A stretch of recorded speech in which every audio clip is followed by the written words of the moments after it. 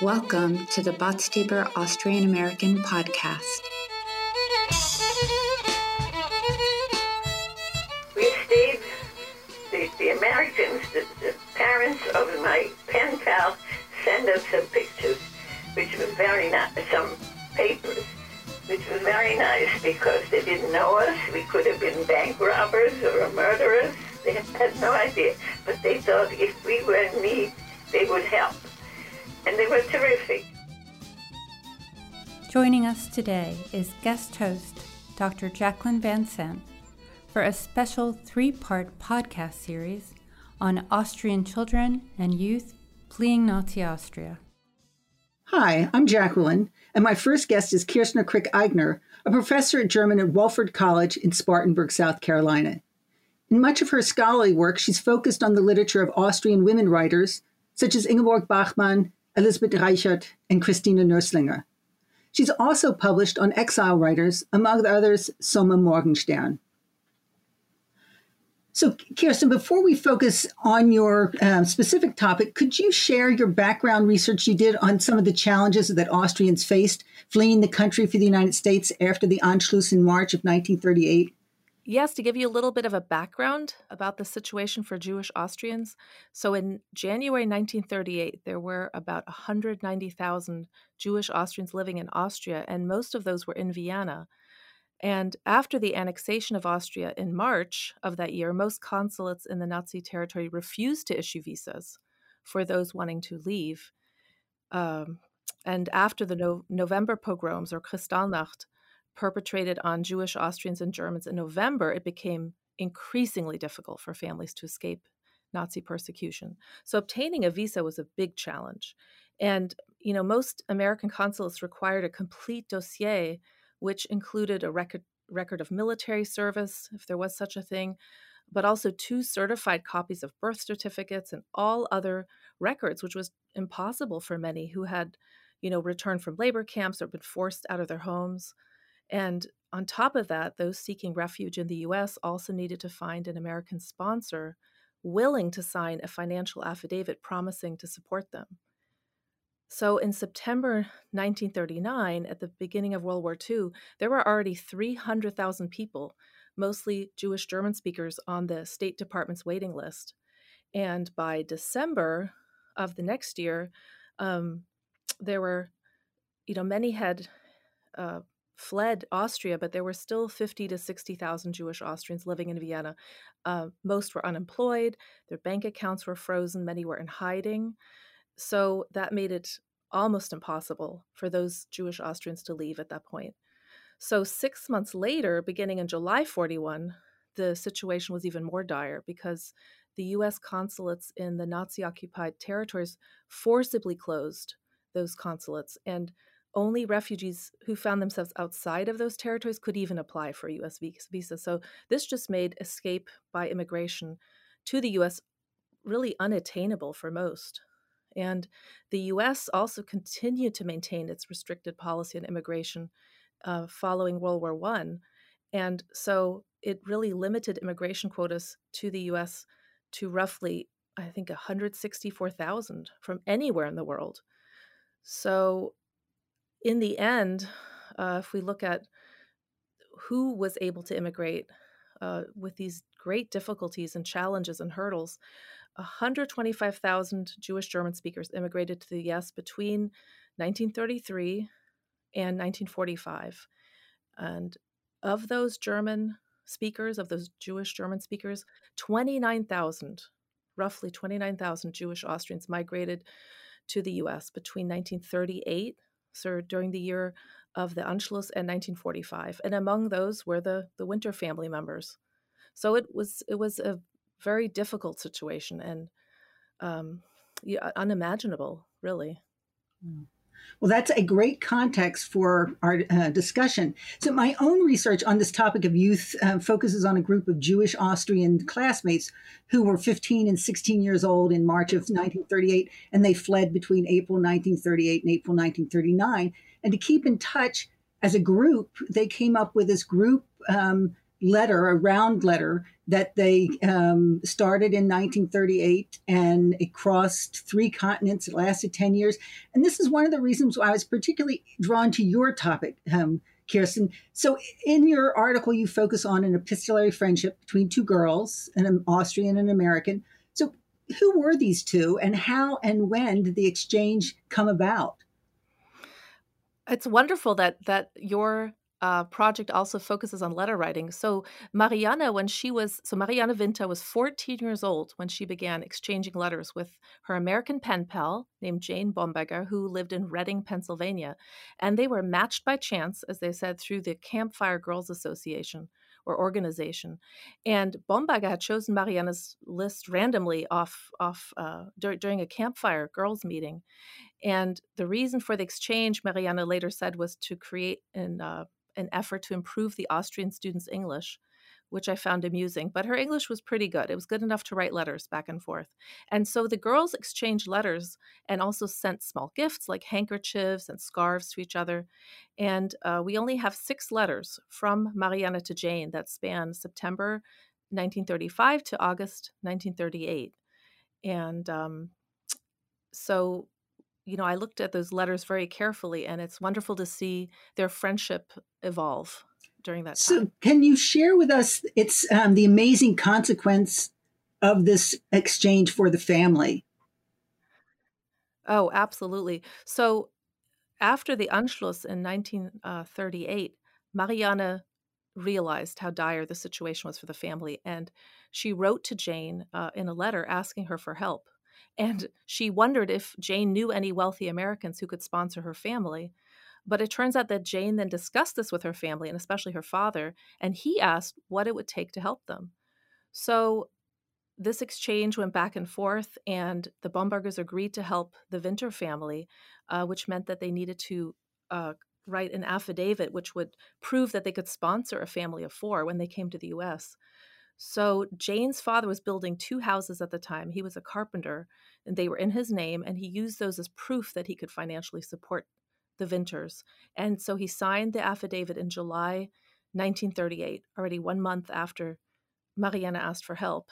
And so at first, and then the Winters used the consulate in Prague, the U.S. consulate in Prague, because Anna Winter, Marianne's mother's family, was from there.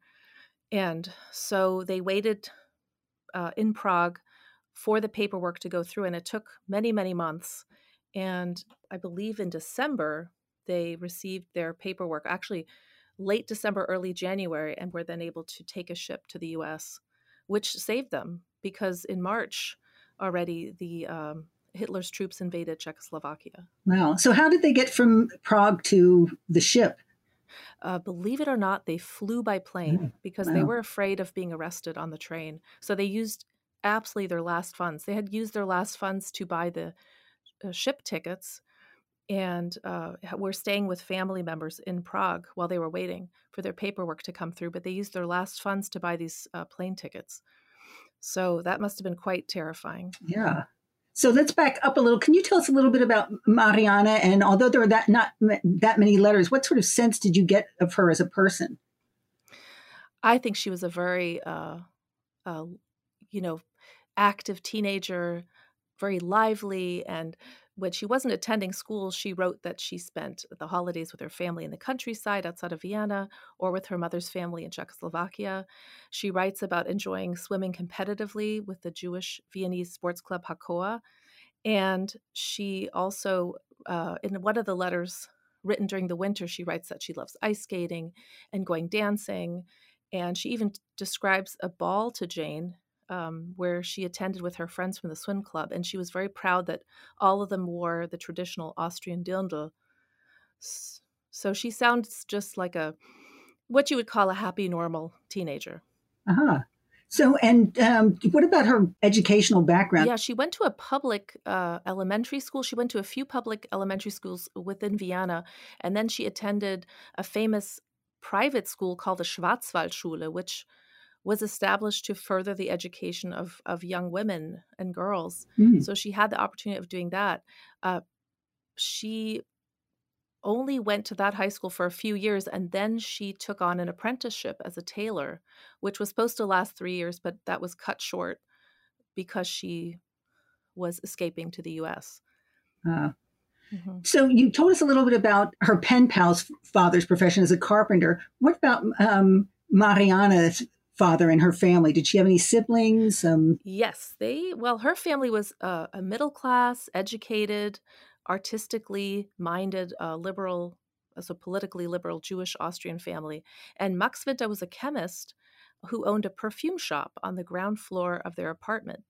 And he had served as an officer in World War I, where he had met his wife Anna, who was playing the piano for recovering soldiers. And then Marianne was born in 1921, and her brother 5 years later in 1926. And his name was Stefan. And where in Vienna did they live? They lived in the 9th district. Yeah, it's near the Palais Schwarzenberg, I believe. So you mentioned earlier that Marianne seemed pretty aware that the family had to flee after the Germans marched in. What about her parents? I mean, did they see, was it clear to them that they had to flee Austria? Well, it's interesting that you asked that, because for a long time, apparently Marianne's father insisted that nothing would happen to the family since he had served as an officer in the military. But really the Anschluss and then especially the events of the pogroms in November absolutely made it clear to the family that they had to flee. But there was a particular event. So maybe before I talk about the event, in an interview, Marianne, that she gave later in her life, she always said that her parents sheltered their children from the news. They would not listen to Hitler on the radio. They did not let their kids out in the streets when Hitler gave his speech in March of 1938. And she recalls that during the Anschluss, she was at a private lesson and her teacher made her go home quickly because of the marching and screaming in the streets of Vienna. But I think one of the events that really fueled their wanting to leave was they were one day on a walk as a family in the 19th district of Vienna, which is a lovely area of Vienna. And they were stopped by Nazi stormtroopers. And Marianne said they let her father go because he said he had been an officer in World War I and her brother was just a little boy. But she and her mother had to scrub floors of a building that had been taken over by the Nazis. And they were let go after a short while. But she does say in the interview this was quite a shock to the family. Understandably, yeah. I can imagine. It's so unusual, too, that the father and brother would be let go and the mother. I mean, that's something I hadn't heard that much about before. Yeah. So, Kirsten, when you started working on this, I mean, a lot of your research was done during this past year. So what sources did you use and how could were they available digitally?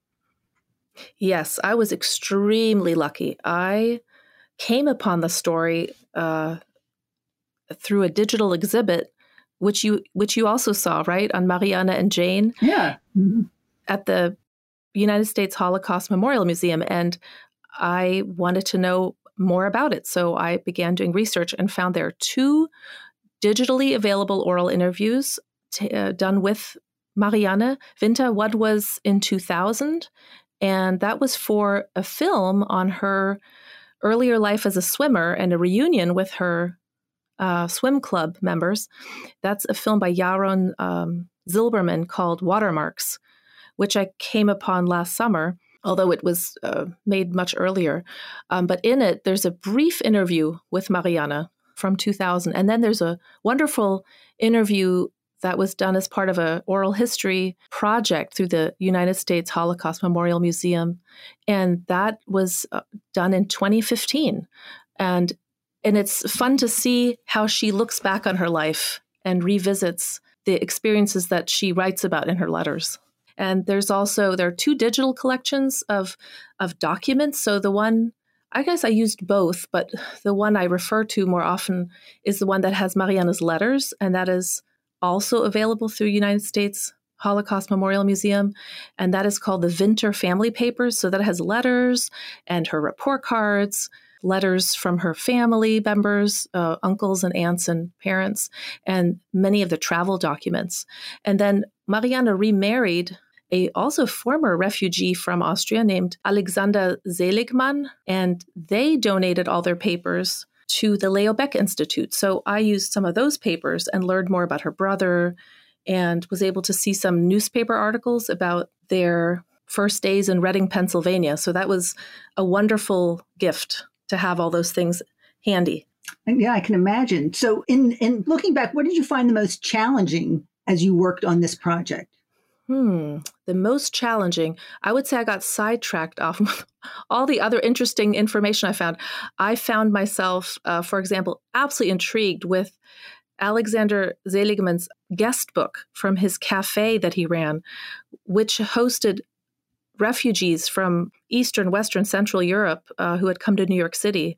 And he had opened that cafe in 1939. So the guest book is just amazing. So I spent hours doing that. And yeah, just reading about other family members who escaped with the help of the Winters. So my research kept expanding like a spider web, I think. Now, it's a fascinating topic, and particularly this cafe. Mm-hmm. So it was in New York? It was in New York City. It was called Café Eclair. And so Alexander Seligmann, I've not done that much research on him, but he was a sugar trader. And he came over as a young man with, very little money in his pocket, but co-founded this cafe. And all kinds of fascinating people came through that cafe. But Marianne Seligmann became friends. She was later Marianne Seligmann, but Marianne Winter married her first husband and had 2 children. And when her first husband unfortunately passed away from cancer, she remarried a dear family friend, this Alexander Seligmann, who had also lost his wife. And they had a lovely time traveling together. And they even ran that cafe for a few years before they sold it. So it was a well-established cafe with European flair. I'd like to have a melange right now. Yes, and Apfelstrudel. They had Apfelstrudel and Sachertorte. But what fascinated me, they also had a lot of Eastern European dishes, goulash and other wonderful things that cater to their, clients. Their clients from all over Europe. So, and you mentioned this guest book. Do you remember any of the names that appeared? I want to say Kurt Weil, not 100% sure anymore, but the one that sticks out is the name of a woman who became a famous children's book author, Liesel Weil. She was also a refugee from Vienna, and she settled in New York City and lived with her sister and really became a famous American children's book author. And I even grew up with some of her books and had no idea about her background. But she was one of the first people to sign the guest book. And on that page, she drew a little Gugelhupf cake with little raisins in it because she was also an illustrator. So I got a kick out of that. Yeah. Well, it sounds like you have lots of sort of future research there, too. Yes. So was there anything that surprised you when you were doing this research on Marianne? Yes, I think I thought about that. One thing that surprised me and saddened me, I think, was to learn that the U.S. only took in 1,000 to 1,400 unaccompanied children during the whole war. And Great Britain took in about 10,000 with the Kindertransport. So that was quite shocking to me. Mm-hmm. I think that surprised me the most. And then on a positive note, what surprised me was just how the friendship developed and became such a deep friendship just in writing letters. They didn't have the immediacy that we have today when we talk to each other or talk to family far away. They didn't have, FaceTime or Zoom. They had to wait for the letters to arrive, and yet they had this. They developed a deep friendship, and that was really lovely to see. That's pretty amazing. Did they remain friends after she came to the United States? From what I understood, they still remained friends. She doesn't say much about it in her 2015 interview, other than she said she was sad that she had lost her letters during her many moves.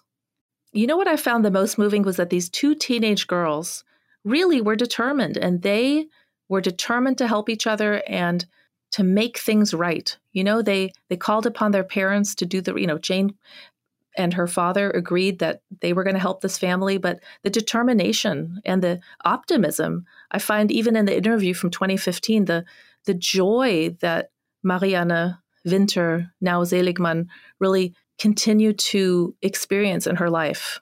She always looked forward and, just had this marvelous life that she created for herself.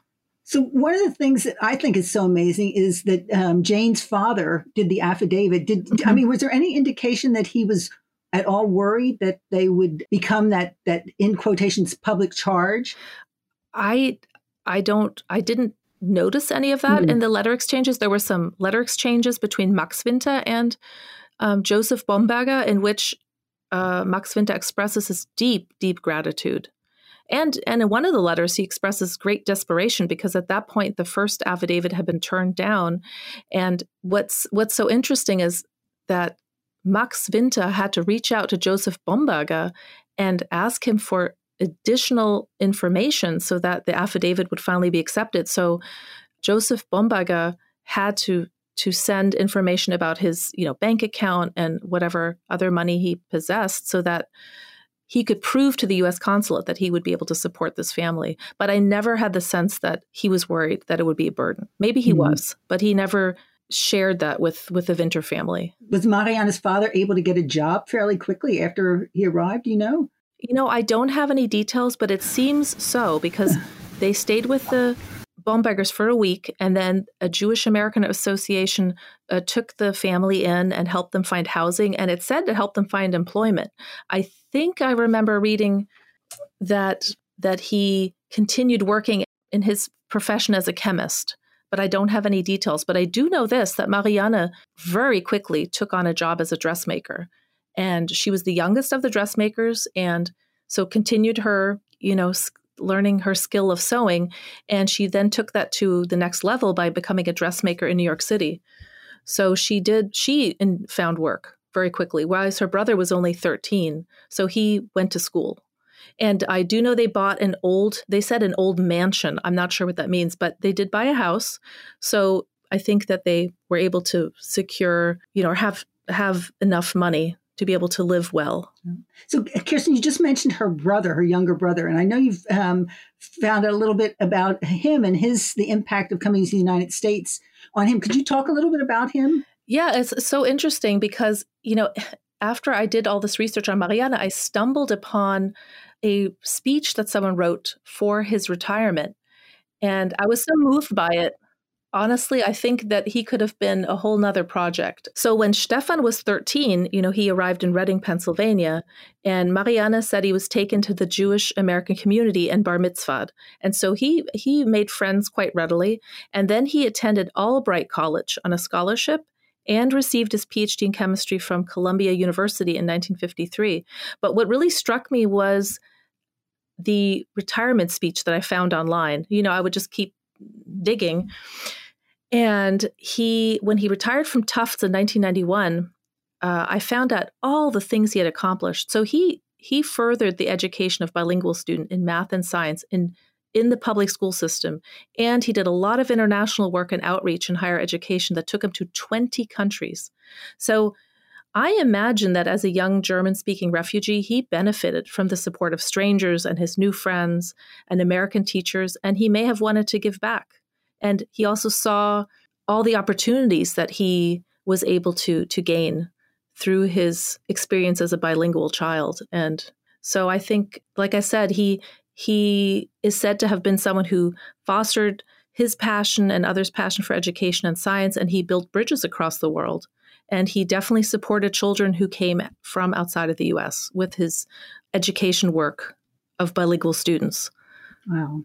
So when you think about your research on this and other projects, as well as your teaching, what do you see as the benefit or significance of looking at this transatlantic dialogue between the U.S. and Austria?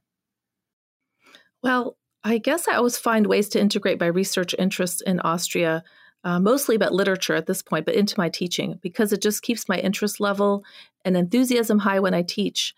And I often teach works of literature I've written about or given papers on in my upper level classes. But last year, for example, I taught a semester of a humanities course for first-year students, and that topic was up to me. So I focused on activism and resistance in the German-speaking world in the 20th and 21st centuries. And we had a unit on migration. So I was actually able to share with the class Marianne's experiences, and then also past research I've done on the Hintertransport of Jewish Austrian children who fled or were helped to flee to Great Britain. And I also talked about Jewish Austrian migration to Shanghai, China, where, almost 20,000 German speakers migrated. It was the only port where that didn't demand a passport. So in a last desperate attempt to flee, there were many German speakers who took a ship to Shanghai, China with the last of their funds. So I was able to share these experiences with students. And I did focus on Austria because that's my interest. And I focused on the stories of younger people because I feel like my students are typically 18 or 19 years old in that particular class. And I felt like they could relate better to stories of refugees who were their same age. And I really focused also on stories of survival and of resistance because I felt like I was able to empower students that way and educate them on the human side and the human individual experience within this larger historical event of World War II and the Holocaust. So I felt like it was going to impart empathy and, a deeper understanding of this history. And I wanted them to understand that these acts of kindness, like Jane showed Marianne, can make a difference and it can change the events of history. And so I hope that they left the class not, overwhelmed and saddened by the history of the Holocaust, but also empowered and with a deeper understanding of various individual experiences. So that's how I've used my research, and I feel like it brings history to life. Mm-hmm. So did you get much feedback from your students when you've done that? I did. I made them, I didn't make them. I encouraged them to write a reflection at the end of the semester, and I did get the feeling that many of them confessed to not having been active in anything before they came to college, that they did not feel compelled to be active for any cause or take part in anything. But after the class, they felt like there were things they could do and to make the world a better place. We had units on the environment as well. And so they felt compelled to even help in a small way. So I do think it made a difference. And if nothing else, hopefully they came away with understanding that, like I said, small acts of kindness are very important. So how does your work on this epistolary friendship have relevance today?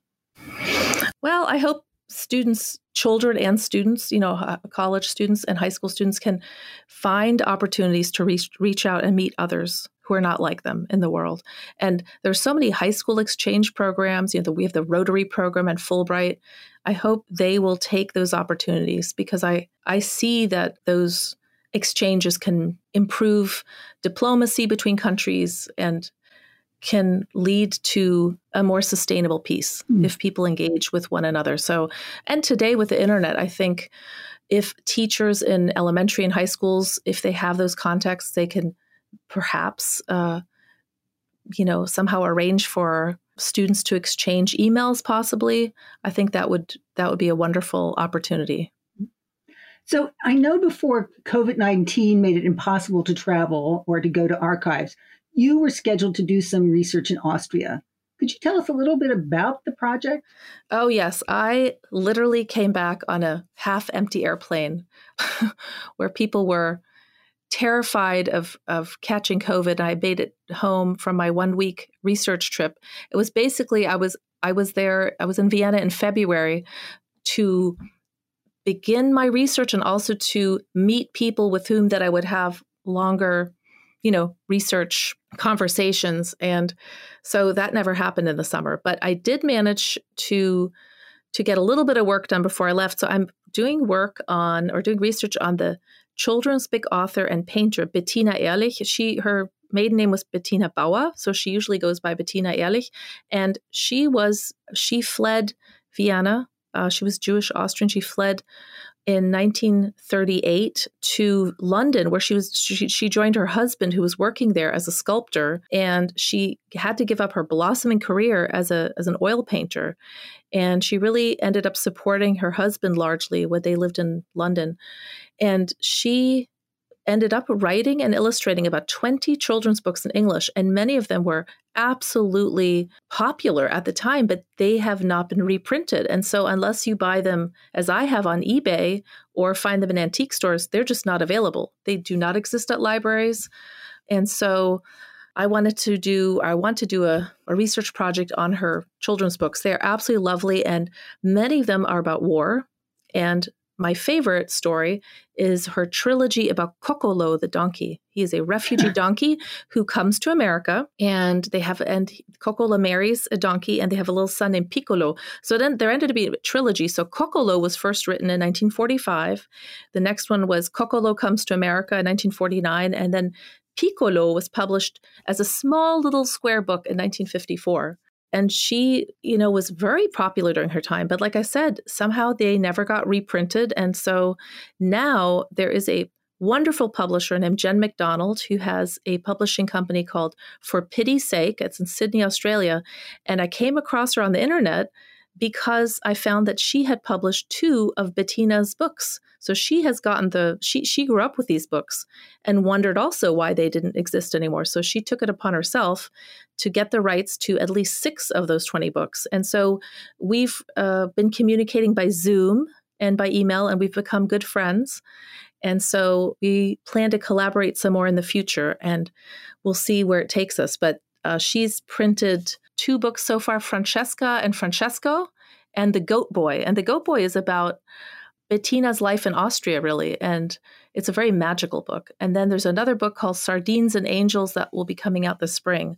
So once again, people will get to know of Bettina. But honestly, before that, there was just very, very little on her life. So, and like I said, she was a budding painter when she had to flee Vienna. That she had her work displayed at various galleries, and she was up and coming, and she just had to cut her career short, and she dedicated it to her husband. So I'm hoping next summer to go back to Vienna, and many of her illustrations and children's books that are unique. So she made some children's books that she actually printed on a printing press she had in her apartment, which she had to leave behind. And some of those are at the Albertina Museum. And then there's a whole collection of her illustrations and other documents at the Belvedere Museum. And that's what I was not able to see anymore in February or last summer. So I've been in contact with the curator there, and he's also eager to, at some point, have an exhibit of her work because there has never been one. A couple of her oil paintings have been on display at the Vienna Jewish Museum, where I first heard of her, but many of her paintings are missing. The only record we have of them are black and white photographs from exhibits that she had in Vienna before she fled. So you mentioned seeing her. You saw her for the first time, her name for the first time at the Jewish Museum. Is that correct? Yes, I did. It was an exhibit of women artists who had to leave Austria in 1938. And I can't remember the exact name of the exhibit right now, but there was a tiny little corner with some of her paintings. They were very bold. Apparently, her pieces are described as ones under neue Sachlichkeit, so new objectivity. And she uses very bold colors. There were a couple paintings that even referenced jazz at the time, which I thought was interesting. But what really was tragic was there are many, many paintings just missing. I don't know if she had to leave them behind. I don't know if they were stolen or destroyed. I don't know. So I've never been able to do that side of the research, but that's the first time I'd heard of her name. And then when I poked around a little bit, I realized she had been this really well-known children's book author, and I couldn't find any of her books. So I ended up buying them here and there on eBay. They would pop up on eBay and I would buy one. So now I have maybe 12 of her books. And Jen McDonald of For Pity's Sake Publishing has also bought some because there is no record of the original prints. And so she has an artist she works with in Sydney who was able to use books that were in good condition to kind of rescan them into the computer and work with them. So that's been a labor of love for them. Wow, this is very exciting. I look forward to hearing more about that. So, Kirsten, I want to thank you first for your contribution to the journal, for the conversation today, which was very enjoyable. And I look forward to the time when we can see each other in person. Yes. Thank you. Yes, I so look forward to seeing you in person. And thank you so much for letting me talk about this wonderful story about Marianne and Jane. It's incredible. It is wonderful. This podcast was produced by Dr. Jacqueline Vansant, Dr. Kirsten Krick-Aigner, Elizabeth Leitzel, and Adriana Lacona. The oral history interview with Mariana Selinger is from a 2015 interview with Gail Schwartz, and it was accessed from the United States Holocaust Memorial Museum website. Our theme music is Hungarian Dance by _Orchestra. Thanks so much for listening. The Botstiber Austrian-American podcast is produced by the Botstiber Institute for Austrian-American Studies, which seeks to promote an understanding of the historic relationship between the United States and Austria, including the Habsburg Empire. To learn more about our grants, publications, events, and other programming, visit botstiberbias.org or find us on Facebook, Twitter, or YouTube.